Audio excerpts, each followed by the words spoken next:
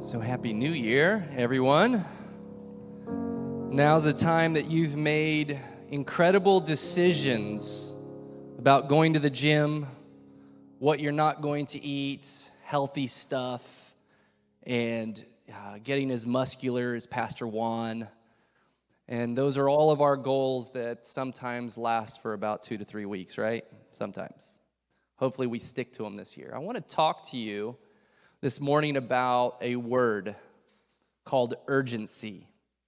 When you think of the word urgent, what pops into your mind that causes that urgency in your heart?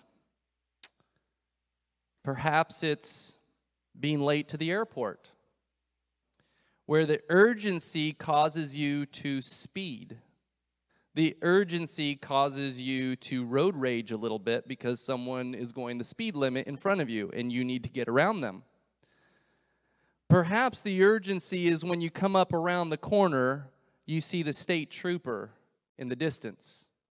And all of a sudden there is urgency to slam on your brakes. So what causes you urgency? Late to an appointment? Remember when Noah couldn't even walk, he was crawling. You know, we put Haley in swimming lessons when she was an infant. You know that crazy torture that parents do where they put their kids in a swimming pool, they give them to some teacher that says, oh, they can swim as an infant. And they do. It's crazy. They will throw them down face down and they figure out a way to float to the top where the kids are screaming and gurgling water and calling their mom and dad's name as they float to the side. It's a survival tactic that a lot of parents do here in Florida because there's a lot of swimming pools. Noah never took swimming lessons. Haley did. And it tortured me more than I think it tortured Haley. But Noah was fearless. And so Deborah and I are at the side of the pool and we're like, let's see what happens. And so he crawled to the edge of the pool and doop-de-doo, felt the water, and he saw his sissy in there swimming, and then went bloop, right off to the side. And Noah went all the way to the bottom. He didn't float, went all the way to the bottom, and then he looked up. As Deborah and I sat there looking at him, going, okay, we have a couple seconds here. And urgency began to fill our hearts because all that came out of Noah was he was looking up and you saw these bubbles. Bloop, bloop. He didn't panic. These little bubbles up to the top and I dove in and grabbed them. That causes urgency in a parent. Every time we are around a body of water, we got to keep an eye on Noah. That's urgency. When Haley was in 4th grade, Deborah and I received a phone call. She was on a field trip. One of the only field trips, probably the only field trip we decided not to go on. We're like, let's let her go. She's in 4th grade. And Deborah thinks it was our mistake as parents not being there because this wouldn't have happened if we were there. But when she went, we got a phone call from the school and said, yeah, we had to call the EMTs to come and check Haley because she blacked out. And she completely passed out. We didn't know what it was because it started to happen frequently. And so the urgency in a parent's heart was, okay, this is not normal. Why is our daughter passing out so often? And so then the schedule to her doctor, then the schedule to the neurologist who was expedited to a neurologist that was a 6-month wait, and it was unbelievable that we were able to get in just a couple weeks. And then the actual visit. And then here's a picture of Haley when she was in 4th grade, and there she is, all connected up. Now, think about it, young parents. You don't know what's happening to your child.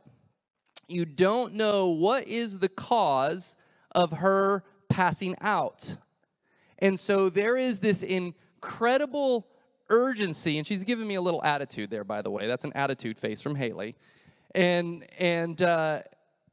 so you have this urgency is, I need answers. I need answers. Nicole, you had that several years ago. You wanted answers to what was going on. And there's an urgency in the soul of what is wrong with my kid, my child. What is going on? So what causes you to have urgency in your life? So the question I want to ask today is, when was the last time you had spiritual urgency? These are all matters that we care about. A drowning child, being late to the airport, something wrong with my child, what's going on? By the way, she was okay. Nothing was wrong with Haley. And she had some sort of just passing out thing that she was doing. But what about your spiritual life? Do you have spiritual urgency in your life? And this is not a spiritual urgency as, oh, something bad really happened, and so now I have this urgency. Because typically, when something bad happens to you, it refocuses the trajectory of your thoughts. It refocuses your mind. It refocuses your emotions. When a loved one suddenly dies, when something tragic happens, when you lose your job, those are things that happen to refocus you. And it causes an urgency and possibly even a cry out to God. So do you have spiritual urgency in your life? A desperation for God's presence in your life? A desire to experience the Spirit of God? A hunger that only God can satisfy? Because here's the thing. There's a lot of us that often seek to satisfy this soul hunger through our jobs, because sometimes we get identity from our jobs, through material possessions, through relationships or multiple relationships, through false identity, where you set your identity on certain things that isn't really your God-given identity. And so we seek to satisfy this soul hunger, this soul craving by those types of things.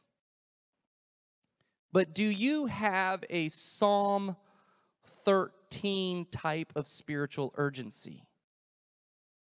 What's Psalm 13? So this is a psalm from David. And understand that David, at this time when he wrote this, whether it was a worship song, whether it was a prayer, whether it was a poem, he had done everything right. He'd killed a giant. He became the hired personal worship leader of the king. He had done everything right and had been obedient to God. And all of a sudden, there was a jealousy between his employer, the king, and him. And there was hit songs that were written about him. Saul has killed his thousands, but David has killed his what? Tens of thousands. He had done everything right. And then he was on the run, living in caves. And at this point, in the time of David's life, he was completely by himself. Do you have a Psalm 13 spiritual urgency? Listen to the words of David's spiritual urgency. How long, Lord? How long will you forget me? Will you forget me forever? How long will you hide your face from me? How long must I wrestle with my thoughts and day after day have sorrow in my heart? You are hearing urgency. How long will my enemy triumph over me? Look on me and answer, Lord my God. Have you ever had a prayer like that?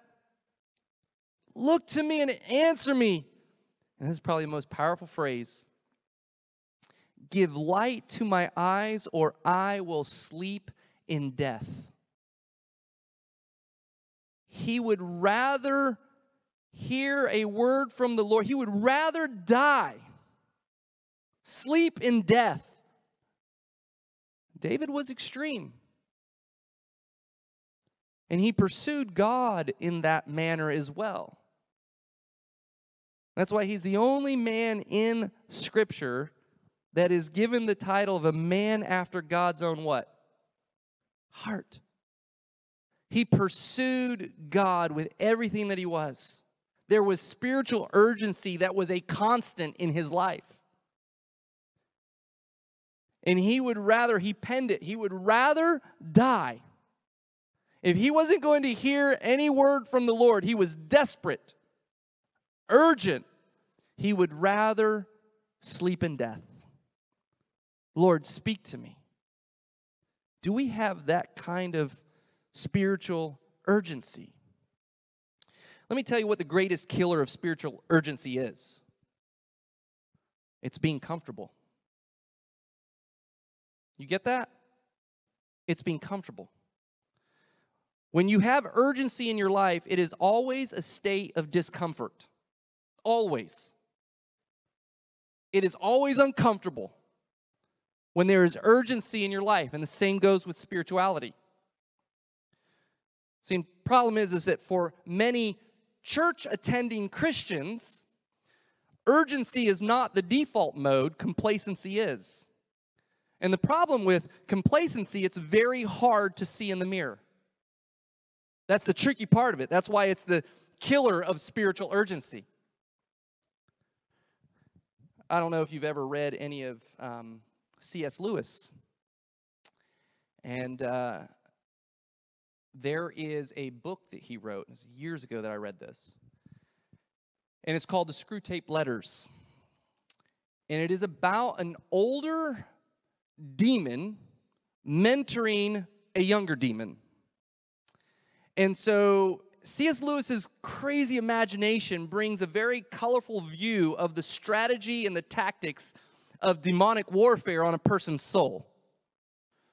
And so he starts to talk, this Uncle Screwtape, which is the older demon, is talking to this younger demon. This younger demon walks up to him and is pretty excited. And the younger demon says, "Oh, so guess what I did to this guy that I'm going after? So I made him lose his job. And how did I do that? I got him really sick." And so he's very proud that somehow he worked that out where the guy got sick, the guy lost his job because he couldn't go to work, got sent home, and the older demon said, "What are you thinking? When you do things like that and you make humans desperate, it forces them on their knees because they have great need in their life." And so Uncle Screwtape, the older demon, is like, that's not the strategy. Don't get them sick. Don't let them lose their jobs because they turn to the guy who we lose to every time they call on his name. And he says, let me tell you how to do it. Give them stuff. Let them be successful. Make them comfortable. Because when they're comfortable, they have no need for God. And this is why complacency and comfort is the spiritual urgency killer. Because it's a tactic. Because when we're comfortable, do we have a need for Jesus in our lives? Is there a desperation? See, I'm praying in 2022 that we will declare war on spiritual complacency and embrace urgency. It's a little over a year ago, Pastor Juan and Justin and I came together, and we were praying and we were worshiping together. It was all in my office. Seeking God's guidance to what Warehouse Community would become. And we didn't even know it would be called Warehouse Community at the time. We were just praying, God, lead us. What do you want here? And two questions during that time of worship and that prayer time emerged. And we feel like those were Holy Spirit questions that were put in our hearts as we started to ask that and talk to other people about these two questions. So the first question is, what must Warehouse Community do in 2 to 3 years that will inspire people 100 years from now? So this is not a small 2 to 3 year, 5-year plan. What would happen in 2 to 3 years if we really took God's purpose for our lives seriously? What impact could it make to our children's children 100 years from now? What will they say about us 100 years from now? Or will it be forgotten in 10 years, 20 years? So the question creates urgency. And the second question was, what would people who don't come to church see in people who are a part of Warehouse Community? And so that question kind of spurred on certain descriptive words or descriptive phrases.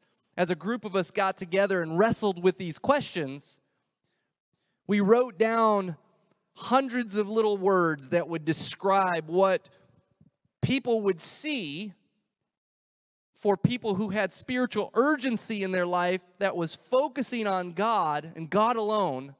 What would that look like to people who don't typically come to church? What would that look like to your colleagues that don't know anything about your church or don't even know what the word church means?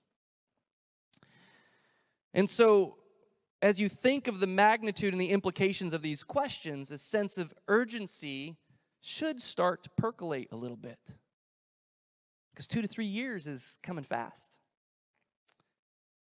And the descriptive words kind of follow suit. And we didn't know this at the time, but follows what our vision of the Forest Lake Church is. The vision for the Forest Lake Church is pretty simple.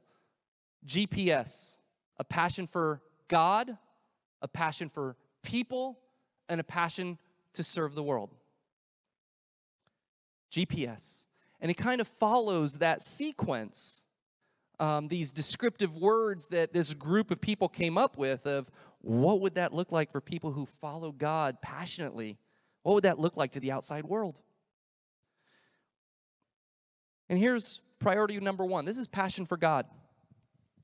So these are descriptive words. Holy Spirit flowing, intimate with Jesus, spiritually challenging, not only yourself being spiritually challenged, but challenging each other spiritually. Jesus seeking, and of course, prayer being a huge part of this community in our life. So is this how your coworkers would describe you?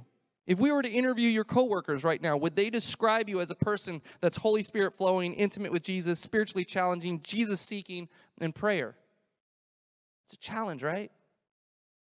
What would your friends describe you as this? This is what we're striving for. This is what should create spiritual urgency in your life. So that was a passion for God. Now this is passion for people. So these are continued descriptive words of what Warehouse Community people should strive for. And by the way, these things cannot be manufactured. You can't fake these things. These are only things that can be lived out because the Holy Spirit is in your life. I don't want you to confuse that, okay, how do we fake that? Or how do we put that together? Because I'm a pretty good guy. This is something that you seek God with your whole life, your whole strength, everything that you are. And then something starts to change within you because now your identity is set on God and not other things. And then that translates, because you're so passionate for God, God calls you to love people passionately. And so you're passionate about people as well. And so here are the descriptor words of passion for people. You would have an inflammable love. That's what you would be described as, an inflammable love. You would have acceptance of all people. You would have an infectious person. There's something about you that people like. What's going on with this person? You would be bold, but you'd also be vulnerable and inclusive. And you would also be described as sacrificially generous. Sacrificial generosity. These are all things that describe the early church as well. And those are all things that point to people. And then we discussed, okay, what are some other things about passion to serve our community, serve the world? And here's some descriptive words that we came up with. This is over a year ago we talked about this. So, seeking the lost. Do we do that often?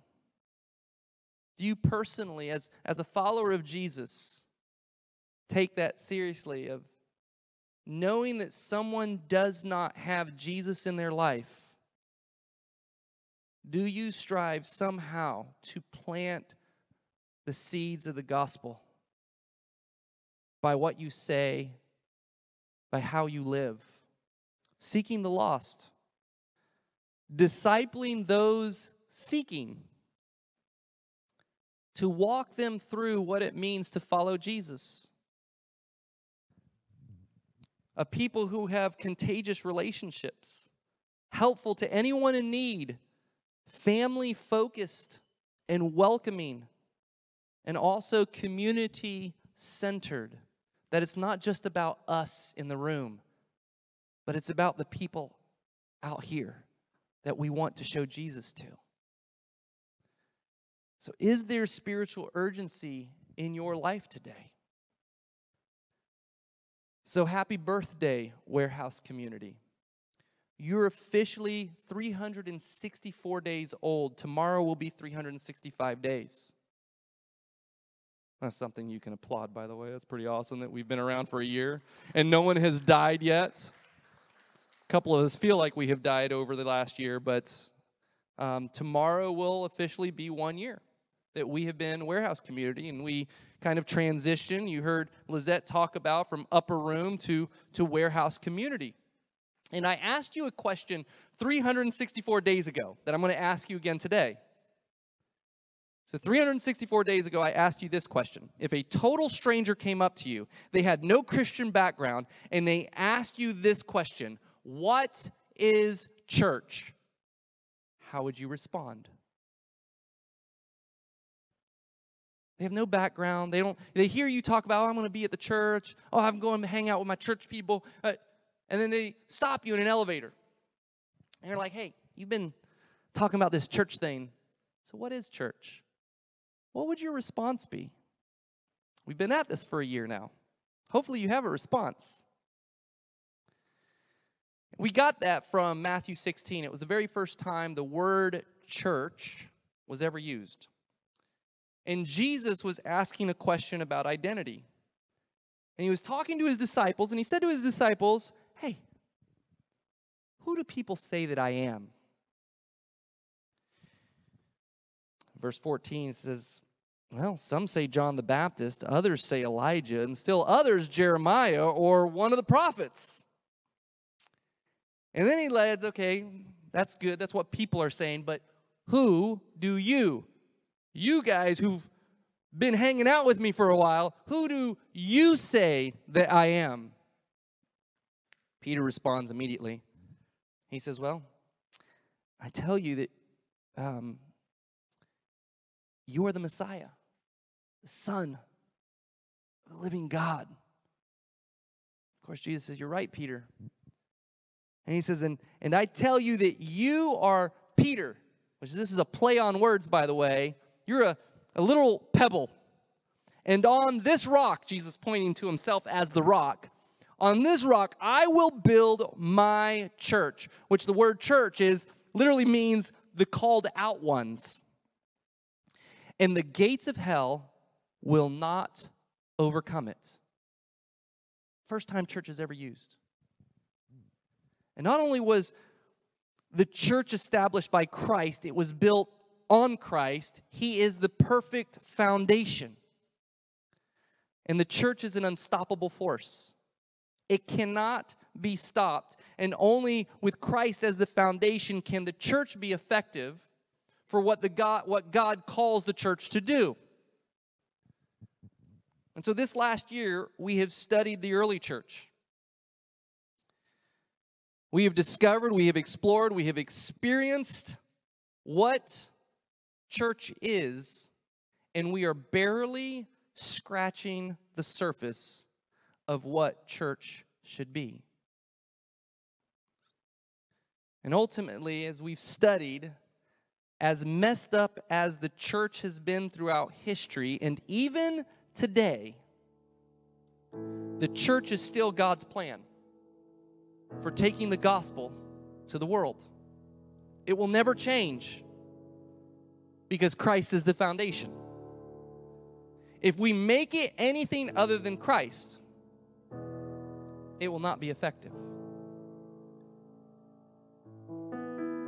It will not fulfill the craving of the soul. So I want to say something here, and it's going to sound harsh, but I'm preaching to myself as well, okay?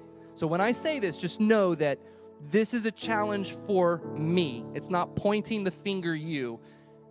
It's also to me. Because if you are in a spiritual coma, a state of comfort, a place of complacency, you may not feel any sense of urgency to pursue Jesus as the early church did. You may not feel that. But if you are sick of this earth, sick of the sin-riddled, ho-hum life that we live here, there is a boiling within your soul that will eventually become a volcanic explosion when it gets to its boiling point. And that is the spiritual urgency that I hope and pray is being birthed within you. For those of you who are in a coma, a spiritual coma, I am praying that God will do whatever it takes to disrupt your comfort. I'm praying that for myself. I'm praying that for our Forest Lake Church community and our warehouse community. God will do whatever it takes to disrupt your comfort, giving you a sense of desperate need to pursue Jesus with all you got, an urgency of a hunger in your soul that nothing can fulfill except Jesus himself. So next week, Pastor Juan is inviting some of you, some friends, up on this platform to share stories. Let me be clear, it's not stories about warehouse or warehouse success or warehouse failures, because there's been both sides. But this is stories about God working in people's lives. What is God doing in your life right now? And so you will hear stories next Sabbath. And I hope you invite some friends, because you will hear stories of spiritual urgency, stories of brokenness, stories of people seeking God or what God's doing, stories of miracles. And we want you to hear how God is working. And then let me just fast forward to February and March so we kind of have what we're expecting. In February, March is kind of exciting. You're not going to be hearing from Pastor Juan or myself or Pastor Justin. You're going to be hearing from Pastor Matt, Forest Lake Church's lead pastor. And he is going to be taking the whole church, and it's going to be kind of chaotic. The guy's going to be on a golf cart, and he's going to preach a service over there, run over here, preach here, and run back over there and preach again at second service. So 3 times a Sabbath from February to March, he is going to be taking the whole church through what is our vision at the Forest Lake Church? What does a passion for God, passion for people, passion for service mean? What about our mission? What's our mission? Why do we exist? We exist to live the gospel. Well, what does that mean? And he's going to take us through our values, which create the culture of the church. So he's doing that all of February, all of March. Excited about that. All of which point us to spiritual urgency. So in 2022, may spiritual urgency be the driving force of our collective journey towards Jesus. Let's pray. Father God, I just pray that you will pour out a blessing upon this community. Lord, may there be an urgency that rises within each of us. May we not tolerate the comforts of what the world tries to throw at us, but seek a constant state of discomfort, but peaceful discomfort in depending on you. Grow in us that spiritual urgency, Lord. Guide us, focus us. Give us clarity. Help us to lose any earthly desire that we have and that we hold on to, but to pursue you. Pour your blessing upon this community. Pour your blessing upon the marriages represented here. Pour your blessing upon the relationships and the children that are here. That blessing will bless others from generation to generation. We pray this in the name of Jesus.